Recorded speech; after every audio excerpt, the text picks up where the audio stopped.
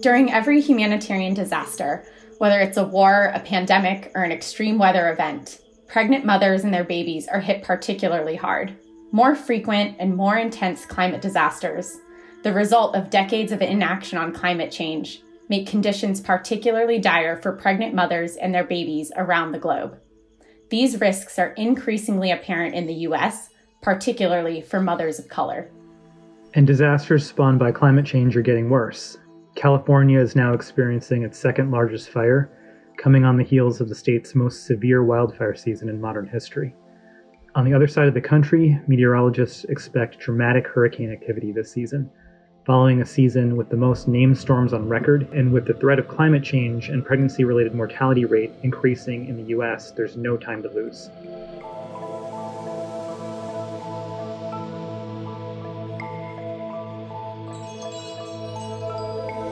That was Emily Mediate and Neel Shah, reading from their first opinion, A Perfect Storm. Climate disasters are magnifying the U.S.'s maternal health crisis. Emmy works for an organization focused on finding solutions to support flood-affected communities in the U.S. Neel is an OB/GYN physician, chief medical officer of Maven Clinic, and an assistant professor of obstetrics, gynecology, and reproductive biology at Harvard Medical School. I'll bring you our conversation after a word from our sponsor. Hi, I'm Angus McCauley, Chief Operating Officer at STAT, and I'm here with Human Resources expert Emerson Foster. He's the head of HR for the U.S. Business Unit at Takeda Pharmaceuticals.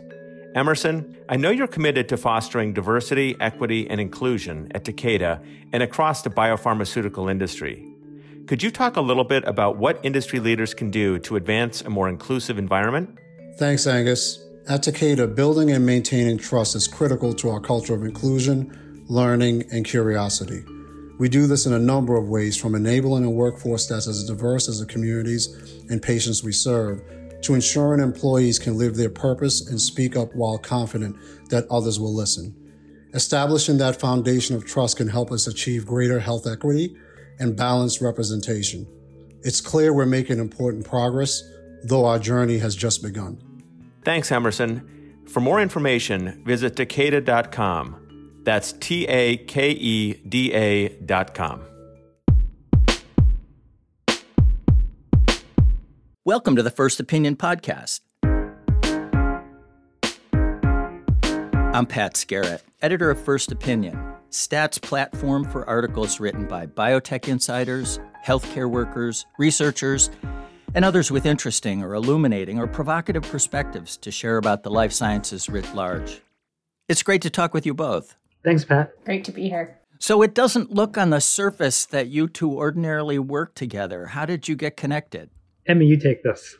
Sure. So Neel and I have kind of crossed paths in a number of different ways. I became interested in a lot of the work that he's done on maternal health and disparities. We first, I think, actually crossed paths when I was at Planned Parenthood, if that's correct, Neel. And then since then have just had a shared interest in thinking about the issues that are impacting women and birthing people, but particularly from my world, from the angle of climate disasters and thinking about the impacts that disasters are having on birthing people. And, I'm a little bit older than Emmy, just a little bit, but I'm just totally blown away by her perspective and her energy to making a world a better place. And I think we did bond around our interest in reproductive health. But, Emmy has since been really on the front lines of trying to think about how we address climate change in our country, and was really persistent with this idea, actually.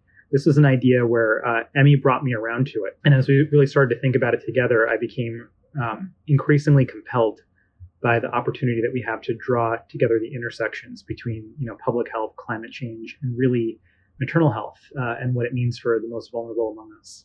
Emmy, you used the term birthing people, which aggravates some stat readers to no end. We get lots of comments. Why use that term? Yeah, so, Neel, I'll let you also take this one, but I'll just start by saying, as a member of the LGBTQ community myself, it's incredibly important to me that when we're thinking about the birthing process, the parenthood process, the process of starting a family, that we're thinking about it in an inclusive way. It's something that my wife and I, as we're thinking about starting our family, are always paying attention to.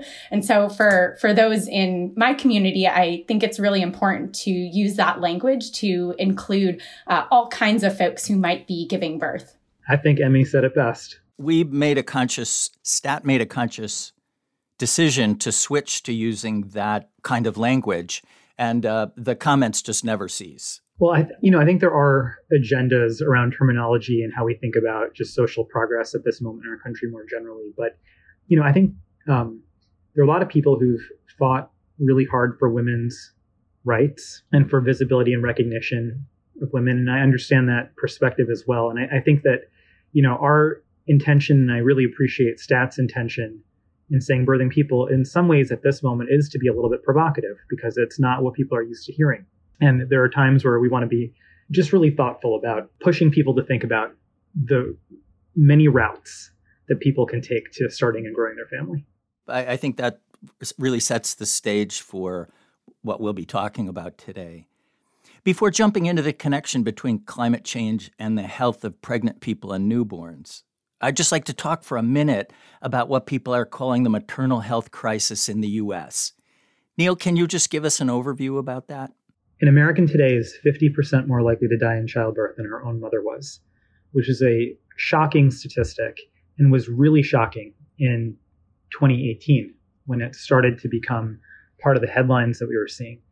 And part of the reason why we didn't know until 2018 is we weren't even really systematically tracking maternal mortality in our country until relatively recently. And again, it comes down to, inclusion at the end of the day and how we prioritize the needs of people who are in this phase of life. But there's something about moms or maternal health where, we kind of expect moms to put their own well-being last, to put their families first. It's just norm across our society. And so, moms just kind of have to suck it up. We take moms for granted. And that's reflected in so many parts of our society, including the fact that we were not systematically tracking maternal mortality in our country in a consistent way across all 50 states until very, very recently. And then undergirding all of this, and this is really, really important, is that the only way to understand that statistic is widening inequality in our country.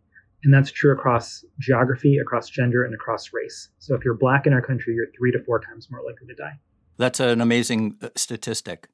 Emmy, were you seeing some of that in your work at Planned Parenthood? Yeah, absolutely. I mean, we see how much harder it is for women and individuals who are in racial and ethnic minority groups to access any type of healthcare. Specifically, when I was at Planned Parenthood, I saw that was true for reproductive care. Neel just described how we know that's true for thinking about maternal health care. I think we see that across the board. And we see it not just in the health access space, but also if we're looking at the environment space, you see these same kinds of groups who are facing compounded discrimination and inequities.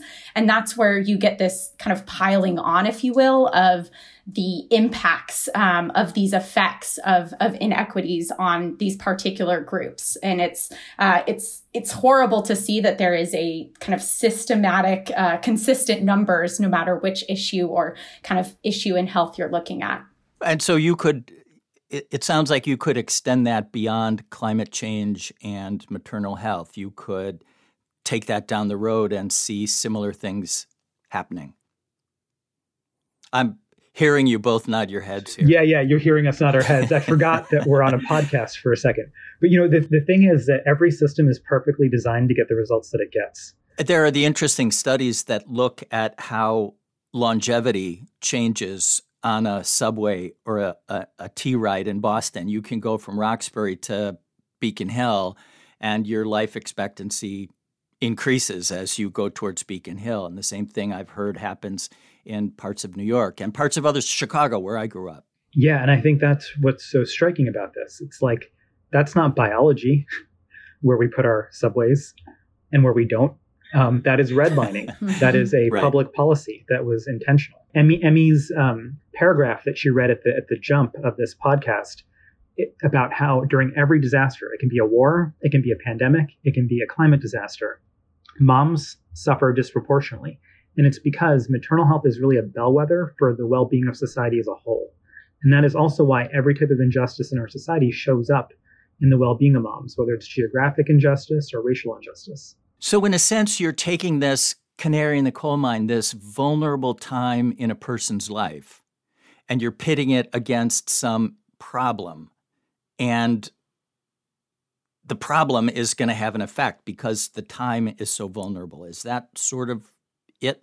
That's my take. I think this is part of why Emmy is a deep expert in climate change, and me as a person in maternal health resonate so much. But, what is the purpose of society? Not to get too deep, but it's like to take care of us during vulnerable moments. And the most vulnerable person in America right now is probably a pregnant Black woman in the Mississippi Delta. And just to take that point further, Neel, and then thinking about what is the impact that Black mother, Black pregnant woman in the Mississippi Delta is likely experiencing, it's highly likely she's going to be experiencing a flood event at some point this year and or last year, or is continuing to recover, might not have housing that is able to sustain the impacts of that flooding. So that's where the piling of these sort of vulnerabilities come into play as we're seeing the increase in climate disasters and the effects those are having on that group. Are some kinds of climate-related disasters worse for pregnant people than other types? There actually are so many types these days, and we mostly focus on hurricanes and flooding and fires. But there's sandstorms. There's all sorts of things that are affecting people. Is one type of these disasters worse for pregnant people than others? Yeah, I think yes and no. I'm also thinking of the winter storm that was experienced in Texas. I'm also thinking of the derecho, which is the windstorm experienced in the Midwest. In my mind, I think all of those have the same impact in terms of putting pregnant people and their infants at risk of not having access to certain care, not having an ability to reach the care that they need. But I do think that there's a particularly bad impact from wildfires and flooding that you mentioned. And this is where some of the data and the science comes in. We know the impacts of the particulate matter that happens as a result of wildfires and the impact that has on pregnant people. We also have data to back up the very real impacts during and after flooding in terms of the impacts on pregnant people and their children. So that's where we have data on those two types of disasters that we know is particularly bad, not just because it's a disruption in care, but also because of the actual after effects. I think we still have to study some of the other disasters and how they're impacting these populations and impacting vulnerable populations. There's no doubt that there's an impact, but I think the research is still developing and for some of those. It's interesting with floods, hurricanes, wildfires, they're top of mind for people.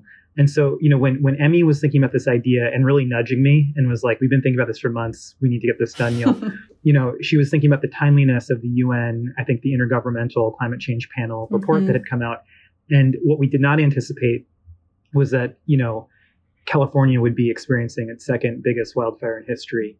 And the smoke would carry to Boston, right? Like there was a day where we all walked outside in Boston. We're like, is that what that is? And that Ida, that weekend, right? And it's been interesting to see how much this piece has actually resonated with people because we're actively experiencing these things. I had to educate myself, I'll be totally honest with you, about the impacts on pregnancy and through that process realized that there's a whole journal of reproductive toxicology. Like this is a field that as a maternal health expert and Harvard professor and practicing OBGYN had not really been on my radar. And through educating myself, really became quite concerned, not just around the biological plausibility of all this, but just like what we know and are not acting on when it comes to, living in a time where air quality index is part of the weather report in a significant part of our country. And the impact on people is potentially generations when you're talking about pregnancy and reproduction. I think it's something too that we're seeing more and more of kind of drawing these connections. I think at some point it's going to become inevitable that we're drawing these connections between maternal health and climate change and some of these other issue areas as we're seeing. And this is, what I would love to see in the disaster space is a real intersectional approach, not just thinking about how are we responding to this specific disaster and we're working in our lane, but, how can we utilize the other expertise that's around and understand how we're meeting the needs of these key populations. I think, and I hope we'll see more and more of that as we realize that these vulnerabilities are adding up.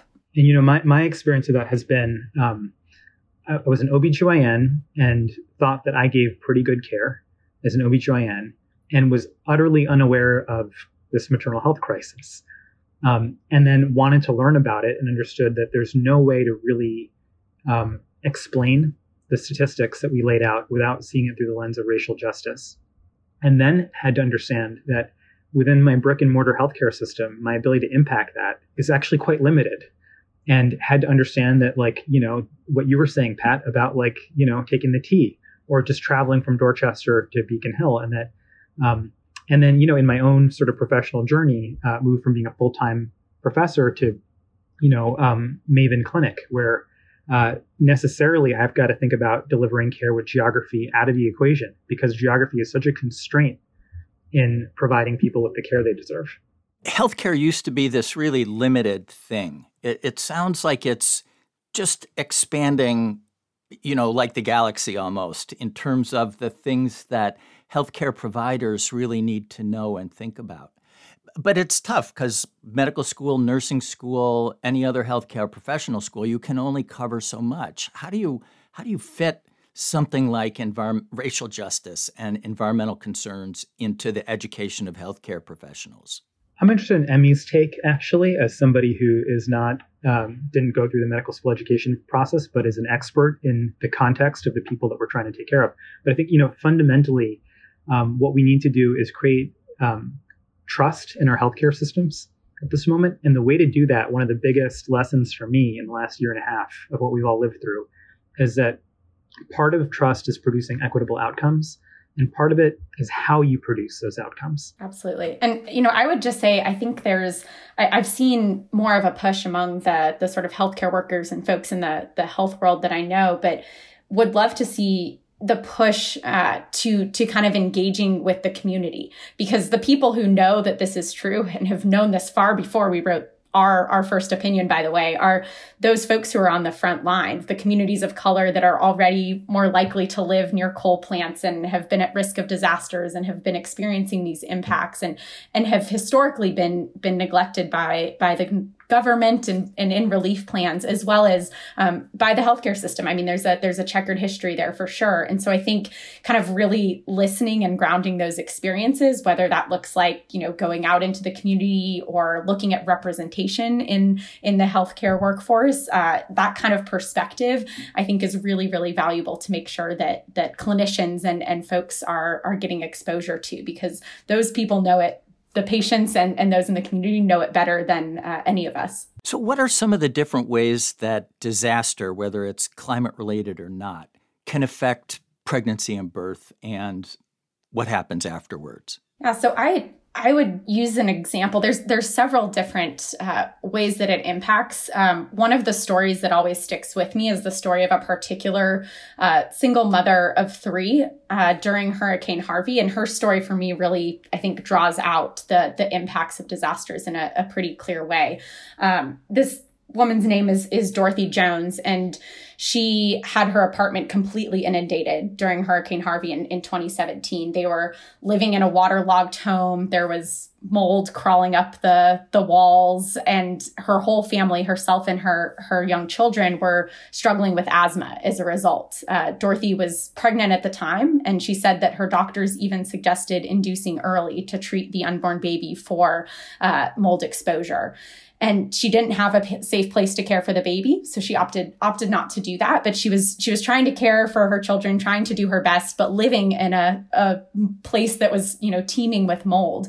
And I think that is a story in my mind, Dorothy's experience for months during and after Hurricane Harvey, that for me highlights the ways that we've really failed to reach those who need the most help after disasters.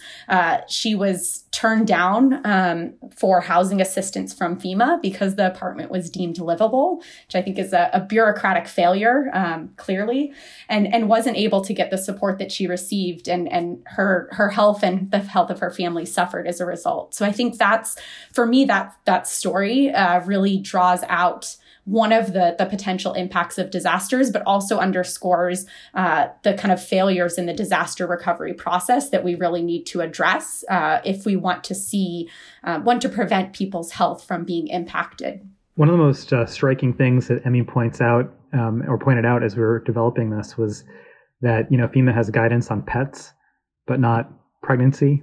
And it's just so, endemic, this failure to recognize pregnancy as a vulnerable state. Because I think there's something about pregnancy where we're like somehow less empathetic because we're all born or something, and we see pregnant people everywhere. But it's so odd that when you're pregnant, biologically and sociologically, you're vulnerable. You're going through a lot of changes, and the kinds of changes that really benefit from societal support. And what part of the insidiousness that we see is because there's direct effects in some of the things that Emmy just described about Dorothy, and then indirect effects. Like, for COVID-19, we spent a long time trying to think about how COVID-19 specifically and directly impacts pregnant people. But the indirect effects were an order of magnitude almost more damaging in terms of prenatal care getting suspended, or, some of the challenges around having to give birth without doulas present or partners present. Even a partner, right? I'm really glad that you brought up that research, Neel, because this was actually a study that Human Rights Watch did. The senior women's rights research there, her name is Skye Wheeler, and her and her team looked at over 100 emergency preparedness plans from various jurisdictions and found the word pregnancy, I believe it was 2 times, pregnancy or pregnant, while pets were mentioned 30 times. So if we're looking at our, back to your point, Neel, about societal values, what does that say about how we're preparing for and responding to disasters just by the weight of how we're thinking about those 2 different populations? You wrote that, I'm quoting here, "It's no coincidence that places most vulnerable to disaster are disproportionately populated by people of color." Why is that? There's several reasons for this, Pat. I think 2 of them, first of all, thinking about going back to redlining and several different government policies that Neel was talking about earlier. Hang on one second. For people who don't, redlining is what? It's kind of an amorphous concept. A term that's thrown out there, absolutely. So redlining is the process of city planning, and specifically relating to accessing loans on homes that basically influenced the way that cities were developed, and kind of meant that redlined areas were areas that were no-goes or, not good for bank loans. And it was a completely racist policy because those that were deemed in this category were Black and individuals of color. And what that meant is that they lived in the less nice, less developed parts of a city, specifically thinking about environment impacts. Typically, these were in the floodplains, so they were more likely to live in floodplains as a result of redlining, particularly if you're looking at cities and communities all along the coasts. The most vulnerable, low-lying areas are the places where nobody wants to invest. It was maybe not the most desirable place to live. And so you saw settlement there of Black communities. I think you see a similar thing with American Indian and Native American communities, where there's been a historical underinvestment in tribal areas. And as a result, you see far more vulnerability to wildfires and their impacts than in other areas where there's been more investment in terms of planning and infrastructure. And just to speak to the systematicness of this, it's every city in America, and these really are local policies, but almost like a virus, were replicated and have long legs. I had the opportunity to be in Tulsa in May for the 100-year commemoration of an event where an entire neighborhood in Tulsa, Greenwood, was razed to the ground, literally burned to the ground, and is still, like 100 years later, the place that struggles the most in terms of health outcomes and educational attainment and maternal health. And when you read about things like that in history books, it seems like something that happened 100 years ago in the past. And there's, when you think about sordid episodes of racial violence, there's literally burning a neighborhood to the ground. And yet 100 years later, because of these very policies that Emmy was speaking to, we see that right in the heartland of the country. We see it in New York City. We see it in the Midwest. We see it everywhere.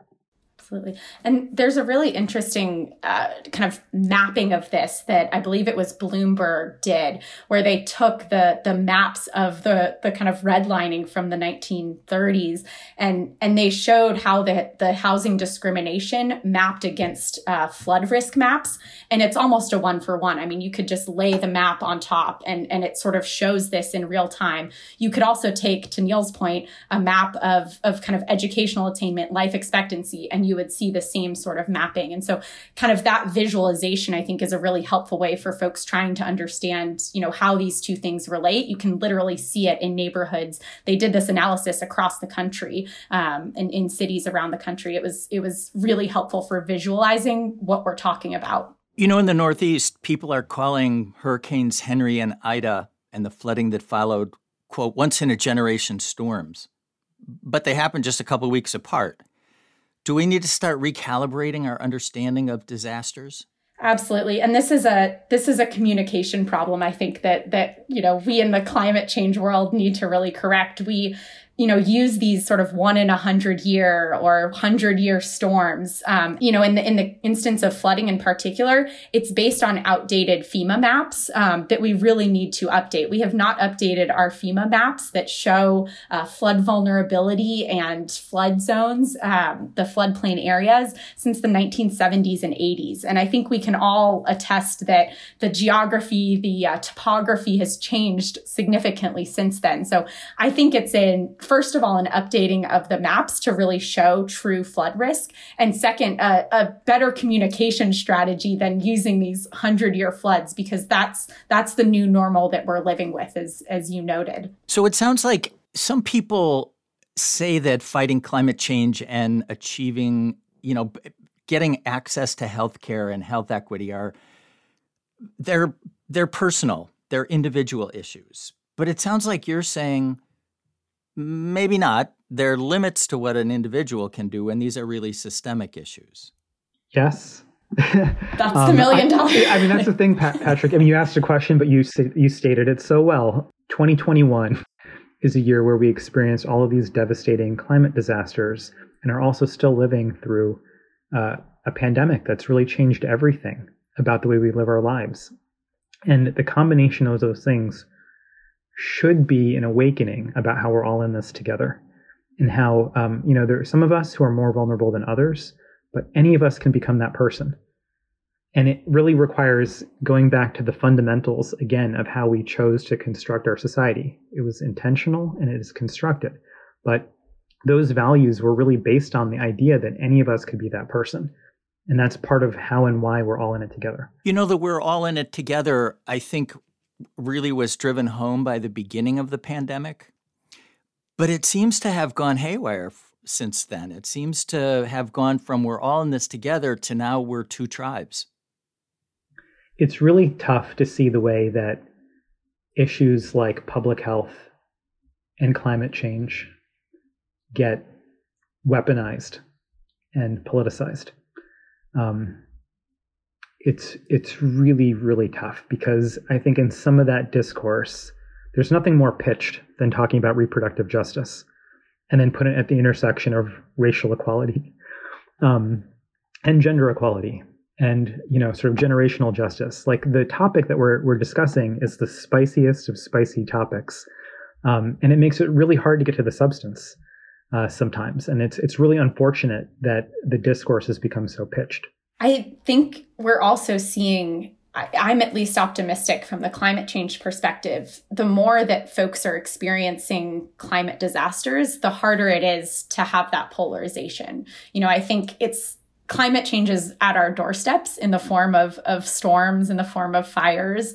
And those fires and floodwaters, don't know geographic or political boundaries. They impact, everyone. You see them kind of impacting no matter where you live or, what political party you ascribe to or whatever it is. I think the more that folks are experiencing those impacts, the more we're going to see action and interest in taking action on this issue. And we've already seen that, I think, in kind of the actions and the interest that has happened in places like Florida and Texas and South Carolina. These are traditionally red states, but you see them having to be addressing and adapting to climate change because they have no other alternative. I think people in parts of the country that don't think of themselves as being affected by climate change suddenly were last week.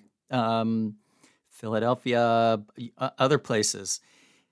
So should everybody have a go bag? Do you guys have go bags?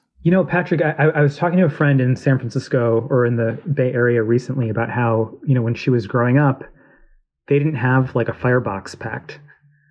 And now, the way that they live their lives, especially last summer, was like, at any moment we might have to go. Your question at least gives me pause as somebody who's thought of themselves as living in a pretty protected part of the country. Emmy, how about you? You're in the, maybe you're not in Foggy Bottom or the lowlands of DC, but... I do have a go bag, though, and I live on a higher level apartment, but I have one. And I, grew up originally in Colorado, where same thing, like you said, Neel, I think growing up, my family never had a fire bag or, in case of the wildfire, but Colorado has been experiencing wildfires and my parents do have a go bag now. And I have one just in case. I think everyone should. And I also think, to make the point about the birthing people, the population we're talking about, making sure that there are additional supplies for those particular needs is especially important. And there's guidance out there from HHS, from other sort of organizations about what that looks like and what you should pack in there. I highly encourage it. So let me ask a last question here. From the news the last year or so, it sort of feels like climate-related things are going to get worse. That as climate change intensifies, so will climate-related disasters, and along with that, there are disparate effects on people of color. Is there anything that's going to make me feel more optimistic? Well, we could all use a little optimism these days, Pat. I'll give you a couple things. I'm optimistic about the momentum that we're seeing in tackling the issue. For the first time, you're really seeing an urgency.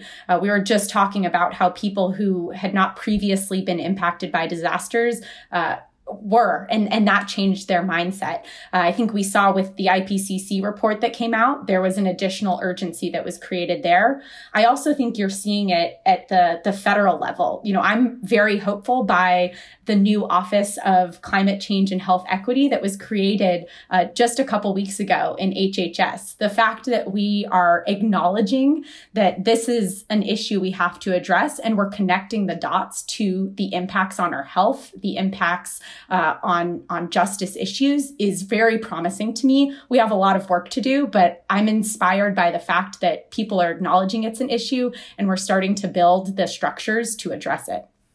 And I would co-sign everything that Emmy said and add a qualifier, which is that I'm really encouraged by the policy momentum, right? We spoke at the beginning about how we didn't even know maternal mortality was going up.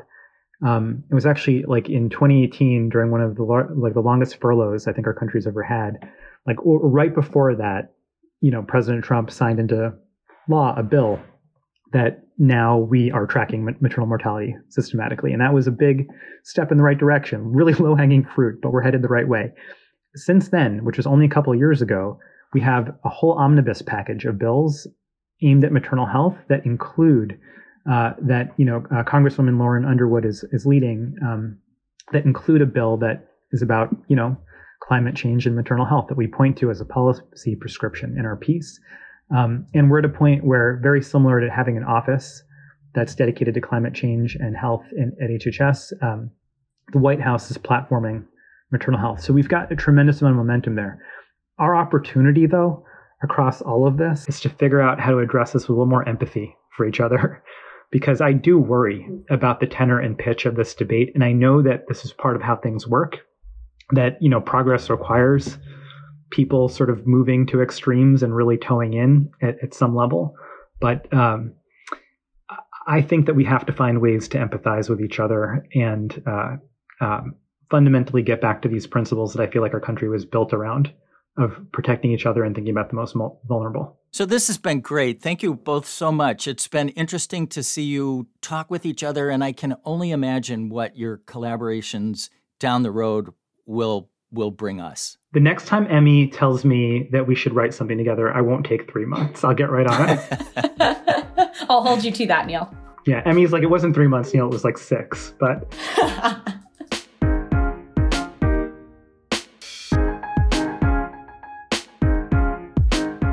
Thank you for listening to the First Opinion podcast. It's produced by Teresa Gaffney. Alyssa Ambrose is the senior producer, and Rick Burke is the executive producer.